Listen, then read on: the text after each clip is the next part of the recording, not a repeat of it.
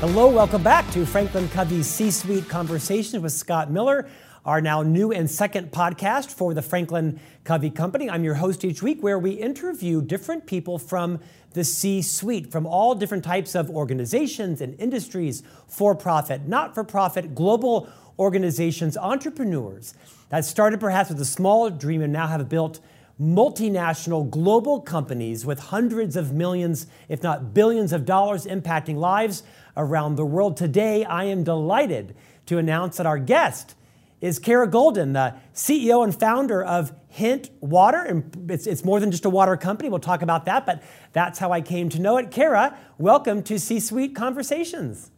Thank you for having me. Well, perhaps first and most presently, you've authored a new book called Undaunted. It basically is a story of your professional journey, the launching of this massive brand known as Hint. And of course, when I offered to interview you, you were gracious enough to accept. And then quite like your brand, the next day arrived to my house here in Park City, Utah, a whole box of swag. It was all of the Hint products and Hint hats and t-shirts and chapstick and toys for the dogs. And then my wife went out the very same day and bought a whole case of Hint water. Like countless millions of people, I've heard of your brand, but hadn't yet been exposed to it. So first, thank you for the swag. And I'm a ringing endorser now for your brand. I thought that cherry was my favorite flavor until I discovered blackberry. They all come in a mixed case, and I highly evangelize the flavor of your product. I thoroughly have enjoyed it. Kara, welcome. Will you take a few minutes and sort of walk us through a bit of your journey? Your book, Undaunted, talks about that, but talk about what led you, more than just wanting to cure your fixation on diet drinks, what led you to found this company? I think it really boils down to wanting to do something that I had solved a problem for myself in my kitchen around my Diet Coke, my diet sweetener addiction, by just creating a product that made water taste better. And I think more than anything, I wanted to help people solve their own challenge around this. I figured that if there are industries, if there are categories within industries like the beverage industry that are really focused on things like diet, that maybe aren't as great for people as maybe people think that they are, that's how I had felt, that just by solving the problem, just by creating a product around it, that maybe more and more people would switch and wake up. And so I guess it really boils down to wanting to help people. I mean, back almost 17 years ago now, no one was talking about mission-based companies, right? Purpose-driven companies. But I think when that term came out, so many people reached out to me and said, that's exactly what you've been doing. And, I think anytime you get an opportunity to start a company or work for a company that's doing something that really helps to solve a problem in people's lives, maybe something as important as health, you got to go do it, right? You got to go. That's part of your purpose. That's part of your mission. And it makes you feel really great when you hear that you're doing something that is clearly hard for people to do without your product. Your passion for your business is palpable and contagious. Kara, one of the reasons why we chased you to be our fourth conversation on C-Suite Conversation was I think your journey is very relatable. It's very identifiable. Unlike some CEOs that went to an Ivy League school, you went to a university all of us could have attended. You worked hard, you graduated, you got out, you had a career journey that was actually very similar to mine, just sort of doggedly determined and showing up for interviews and taking whatever job you could as an administrative assistant. Would you take a few minutes and just reorient our listeners to kind of what happened to you out of college and why that determination built in you this drive, this perseverance that you very clearly deployed when you launched Hint? So I always led with this idea of wanting to do something every day that I enjoyed, not just in getting a job after college, but just, I mean, I wanted to enjoy life, right? When I always thought even about sports the same way that, we had to play a sport in my house. And I was there were lots of different sports, but you were going to pick the one that you really enjoyed doing. And so when I thought about getting a job after college, the job that I really wanted, which was working in media, working in the publishing industry, initially thinking that I wanted to work at Fortune magazine, they weren't coming to my campus. And so I thought, well, I'll just look up in the magazine masthead where they are located and figure out if I can get an interview. Isn't that what everyone does? You reach out to the people, they're not coming to you, so you go to them. And so that's what I did. I tried to reach out to Fortune. I actually got a response back from the then managing editor, Marshall Loeb, and I bought a plane ticket to go and meet with them. Little did I know that interview wouldn't work out, but there was another one in the building, as you mentioned, as an executive assistant working for Time magazine. I fully thought when I took that job, I didn't necessarily want to work at Time magazine, but what I wanted to do was get my foot in the door, work in the building, so eventually I could get to Fortune magazine. And that role led me to be recruited out to I guess then would have been known as a late stage startup, what it would be termed today, a company called CNN that was kind of taking what was going on at Time magazine real time into 24-hour news. But again, it was 40% of the country had CNN at the time. Clearly a different culture than what I was experiencing at Time, much more of a startup, seat of your pants, wild, wild west kind of environment. And then after that, ended up going into tech in Silicon Valley, moved here with my fiance at the time, now my husband for almost 26 years.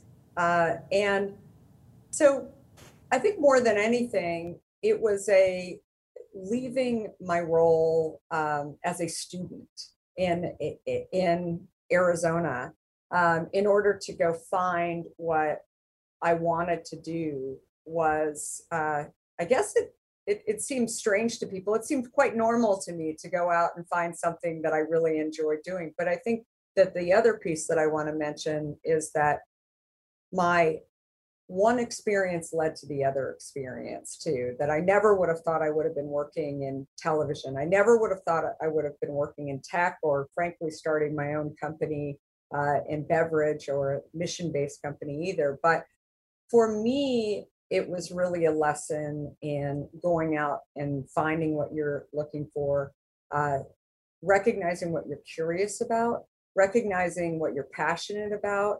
I think everything that I've ever been very engaged with, wanting to do long term, I think is something that I didn't know exactly how to do it. Right? There was always this white space of that I had to go and figure out, and I think that is something that most leaders would speak to today as just absolutely critical. It's about picking something that you're curious and interested about enough so that you want to go and figure out the problem, go figure out the puzzle, even though you aren't quite sure where the pieces go, or if you even have all the pieces. That is the key thing that I think is so important for people to recognize when they're looking for that next opportunity. Kara, I think therein lies a great story, and that is to your relatability. Like many of us that have an entrepreneurial spirit or have a side hustle that we're cooking, but our friends or our family or our bosses think it's not a very good idea, or we're finding some resistance, you have a great story to share about how you and your husband were talking about this business and how you were passionate about solving a problem that had yet to be solved. It was, I think, primarily shelf life.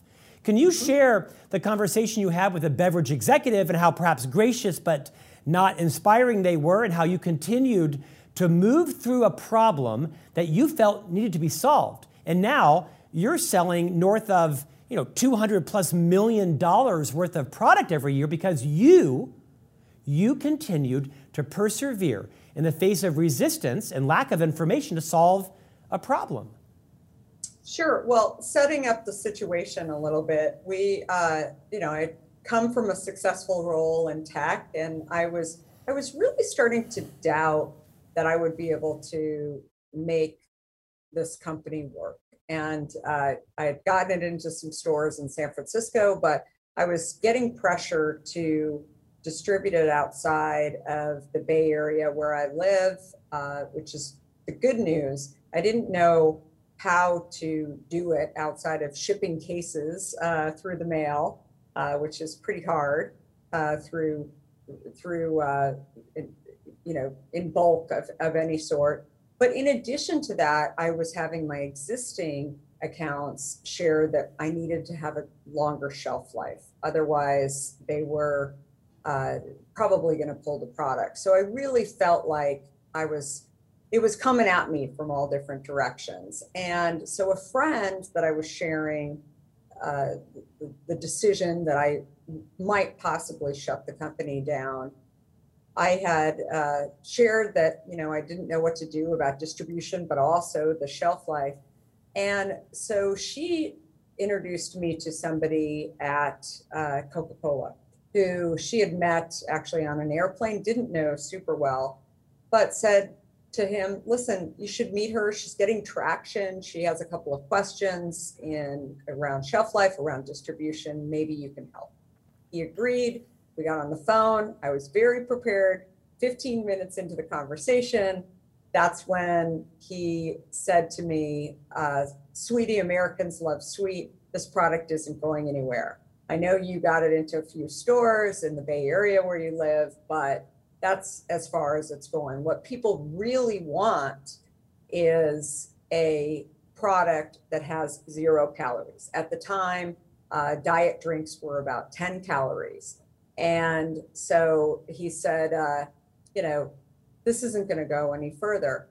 I was still stuck on the word sweetie. I had never been called sweetie before, but I also felt like I was getting an incredible experience of hearing somebody who was a major executive inside of a multi-billion-dollar, well-known company like Coca-Cola was sharing a strategy around how he thought the customer was being serviced, what they needed to do in order to keep this consumer. Now, I had my own personal experience. I'd been a Diet Coke drinker for years and have shifted away from Diet Coke because I realized that it had a lot of ingredients that I didn't like, but also that diet sweeteners weren't getting me as healthy as I wanted.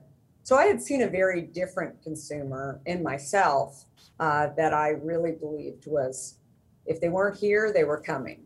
And I thought, when I hung up the phone, it was a pleasant enough conversation, even though he called me sweetie. But I thought, I have a choice.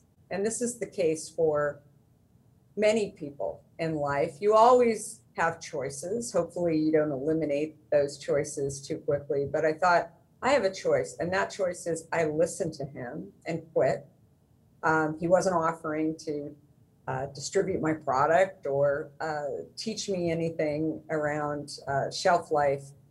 But the other option was to put the gas on, because what I had experienced, and frankly had experienced in a couple of the previous companies that I had worked for, is that the large companies, maybe the multi-billion-dollar companies, they don't necessarily understand what's coming. They don't understand innovation. They don't understand the vision of what the consumer needs. Instead, they're so busy servicing their customer, maybe defending a product, maybe defending an entire company and purpose for being.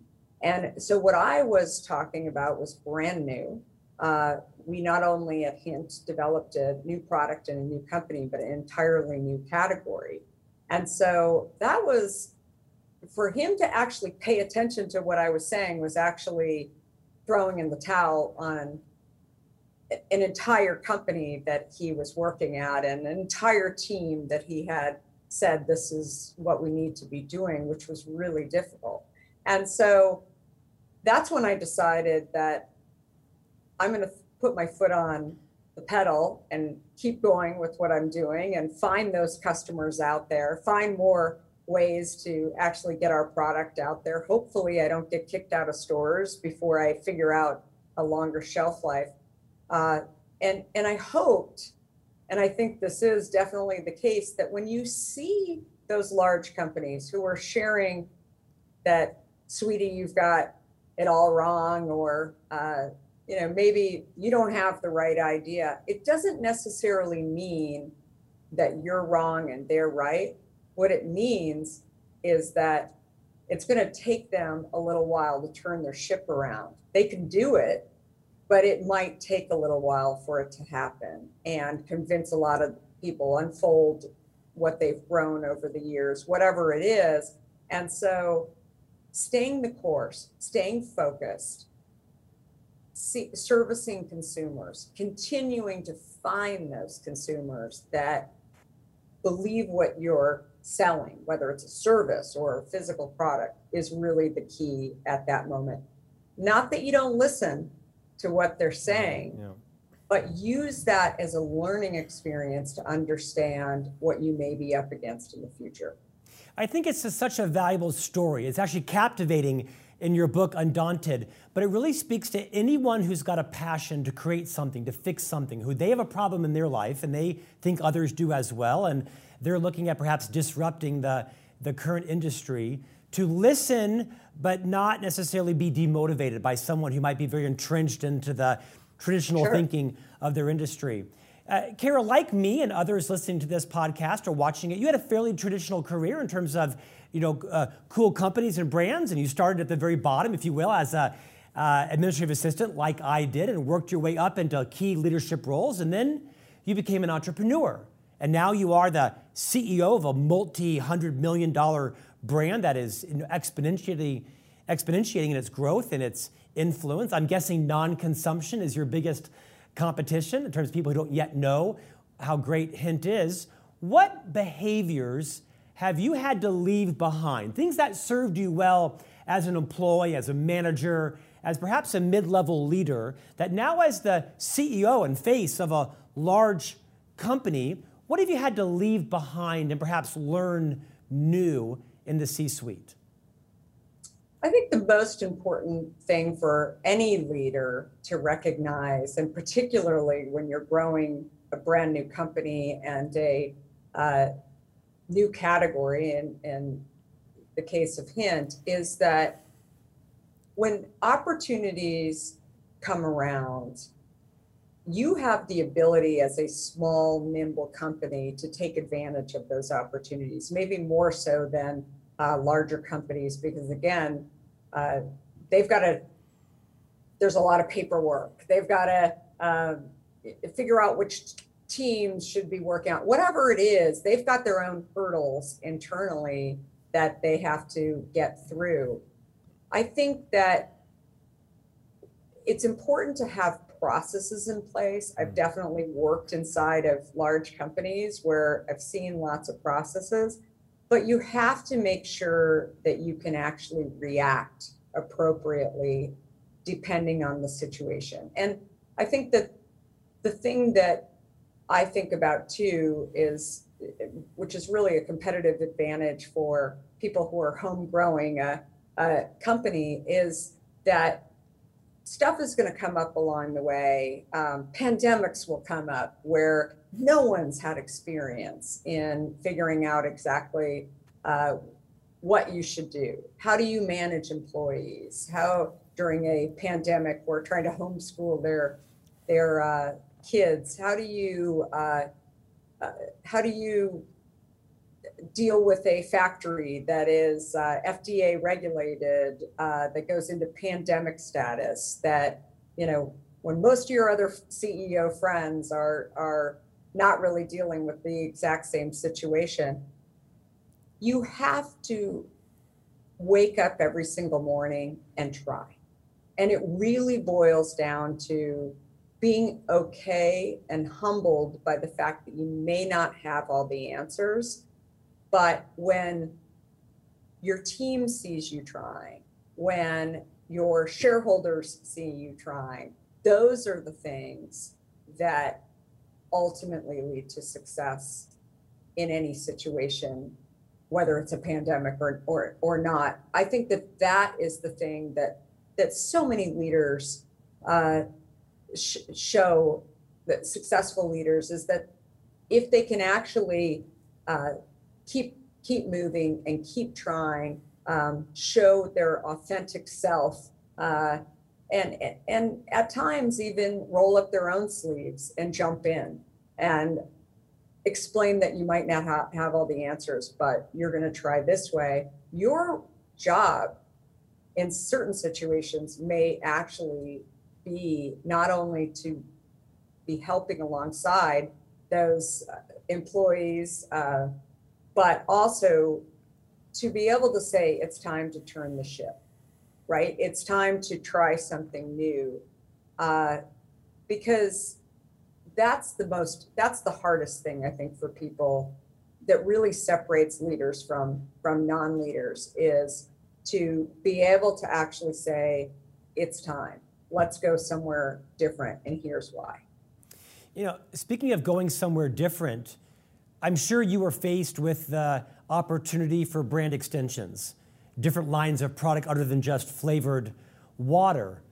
I interviewed Amy Errett, the founder of Madison Reed, recently. She was our third interview, and of course they've built this, massive home hair coloring company that's based on the premise that primarily women want to color their hair at home, and of course it exploded during the pandemic in a positive way. But yet, Madison Reed right now has 51 coloring locations. You can go and have your hair colored, on their way to 71 and probably more. So the whole premise of their product has been built upon home care, but actually they find that people use their product more in cities where they actually can go get their hair colored both in a salon, but also use it at home. As you have wrestled with the Jim Collins idea around, flywheel and hedgehog and, making, prudent bets on other products, what has that been like for Hint, when you're known, of course, for this remarkable disruption of the industry for flavored water with no calories and no artificial sugars and things, but yet you have certainly some other things that you offer. What's that been like? It's a really interesting question, actually. I was just talking to somebody about this yesterday. I think the thing that is so interesting as you look at products and services that work, B2C products that work closely with consumers in particular, when you are building up trust with a consumer around health, as we had done with water, this is a problem. Health is something that is so critical to all. As I always say, when you don't have your health, you recognize how valuable it is, right? I think that, if nothing else great came out of the pandemic, so many more people are realizing it today, that health is something that is, maybe you don't think about it until you don't have it. And so I think that the most important thing for people to recognize is that when you're solving problems for these consumers around something that they found hard before they found you, that they are really caring about, that is an opportunity to solve more problems for that consumer. And sometimes the consumer may have seen what you were doing, but maybe they didn't feel like they needed your product. Maybe, for example, people had seen Hint, maybe their spouse or their friend drank Hint. Maybe it was stocked in their offices, but they were still enjoying their Diet Coke or some other product. Maybe they drank plain water. That's fine too. But then they see a product that they have been looking for, in a category that they have been looking for a better alternative to maybe what they had been faced with. So sunscreen. So when we launched sunscreen a few years ago, that was to solve a problem around health as well. And I had recognized that the reason why I wasn't wearing sunscreen, and I had a scare, a health scare. I had some skin cancer on my nose, and I needed to wear sunscreen. I didn't wear sunscreen because it was either too white, it was itchy. I had come across an ingredient called oxybenzone that I didn't really think was that great to put on my skin. And I didn't like the smell. I didn't understand why things were either unscented or tropical. I wanted grapefruit. I wanted scents that I really enjoyed, scents that we were using in our water. So I created these sunscreens, again, for myself. But I thought, if I can actually take them out to consumers, maybe they'll like them too. We have a lot of consumers that are really interested in getting and staying healthy. It was fascinating because when we launched Hint sunscreen, we launched it in January. We had to get FDA approval. All sunscreens are regulated by the FDA. We got the approval in December. So we went out to our list of direct-to-consumer people who buy Hint online and asked them if they'd like to buy a bottle of sunscreen for $20. We weren't even giving it away in January, which is not the best time unless maybe you're in Florida to buy sunscreen. And we had over a 50% response rate on that product. We weren't at the beaches sampling it. The people who bought it were our trusted consumers for water, and they wanted other products and were willing to listen to us because we had built up that trust. So while it seemed crazy to many that we were launching an entirely new category, those people who were saying that might not have seen the need that other consumers were seeing. And the last thing I'll say on that topic is that when you solve a problem, then maybe there's some people that enter, I call it, through sunscreen. Maybe they didn't even know that we were a water company first. When you build up their trust in that category, then they come back into the original category. Yeah. And so it works in lots of different directions. And I'm sure other companies, other category or other industries would say the same thing, like Amy at Madison and Reed. It's the same thing. Think back across your career, which is clearly not over. Great things to come for you and the Hint family. What would you describe as a key moment of truth in your professional career? Perhaps it was an issue with an investor, or you had some litigation, or there was an employee issue, or maybe it was the pandemic. Maybe it was the call with the gentleman from the other beverage company. Can you think about what was a key moment of truth? You had to make a choice. So you were faced with a daunting opportunity or challenge. And what did that look like? What was that? And how did you deal with it? How did you work through it? Yeah, so many come to mind, but I'll speak in particular to the pandemic. I think that no one knew how to manage a company during a pandemic. We were a product that we needed to help our stores. We needed to help consumers by getting out there and merchandising on shelves. There was, as you know, water products, not just toilet paper and bleach, were being hoarded on shelves, and we had to use best practices, the best we could do in order to really keep up with what our responsibility was as a regulated company to be able to do that. So while I was sending those messages out to our employees, they were also turning on the news and hearing that the entire country went into shelter in place, that they would be working from home, offices were closed, but not us. We were actually going to be out And instead of actually, I felt very funny, awkward, wrong about telling our team you're going out into the field. I know it's scary. We're going to give you hand sanitizers and gloves and masks and all that.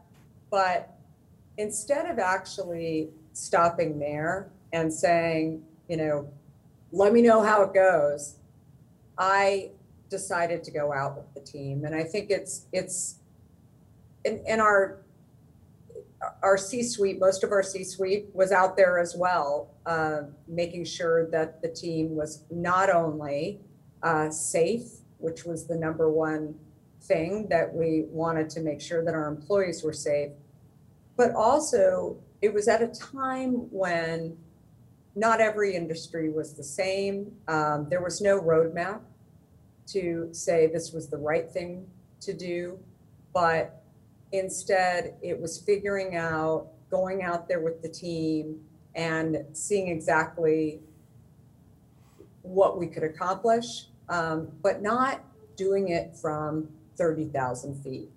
That I think was the most critical thing, that I didn't know how it was going to turn out. I didn't know what I would find. Things, for example, like going into stores and figuring out that you could actually ask the managers if you could go in earlier into those stores versus actually waiting until they opened in order to merchandise shelves. It ends up when stores aren't open, there aren't a lot of people or customers. So the risk of actually getting sick from, this is in the early days of COVID, were a lot less risky. And so again, being able to act as being in it with the team, but also still being able to act as strategic. I think also coming at it from a place of, I had done every job in this company in the beginning, and I was willing and able to go back to my roots to figure out how to be the most helpful, but also the most strategic, and really looking out for the entire team. Kara, thanks. Close us out with a glimpse at the future. I mean, you are a wife of many decades. You are the mother of 4 children. You are a best-selling author now, an entrepreneur, CEO. What does the future for you and for Hint look like? So it's a super exciting time. I think, more than anything, I never thought that we would get to even the size company that we are today. I think continuing to help consumers and looking back on my life, I feel like that has been clearly a hint, my purpose. But I think when you find a way to help a lot of consumers in the way that we've been able to, just by helping them get healthy, helping them stay healthy, that's when you have the ability to be even that much bigger. There's tons of white space for Hint. We're only in the US today. And so my hope is that we can be global at some point soon. Kara, thanks for your time today. My recommendation, again, I love the cherry, but I love blackberry more, and I haven't tried some of the other ones. Choice. So honestly, I'm a convert. It took one drink out of it. I realized I like it refrigerated as opposed to off the shelf, but it's just fine. It's like cold water versus room temperature water. But I thoroughly have enjoyed it, and delighted that you joined us today on C-Suite Conversations. Great book. The book is Undaunted by Kara Goldin. Thanks for joining us, and we wish the Hint family great growth and great safety through the pandemic, and thank you for what you are bringing to society in terms of great healthy options to meet people where they are increasingly passionate about their own personal health. Kara Goldin, thank you for joining us today. Thank you so much. And we'll see you back here next week for a new conversation in the C-Suite with Scott Miller.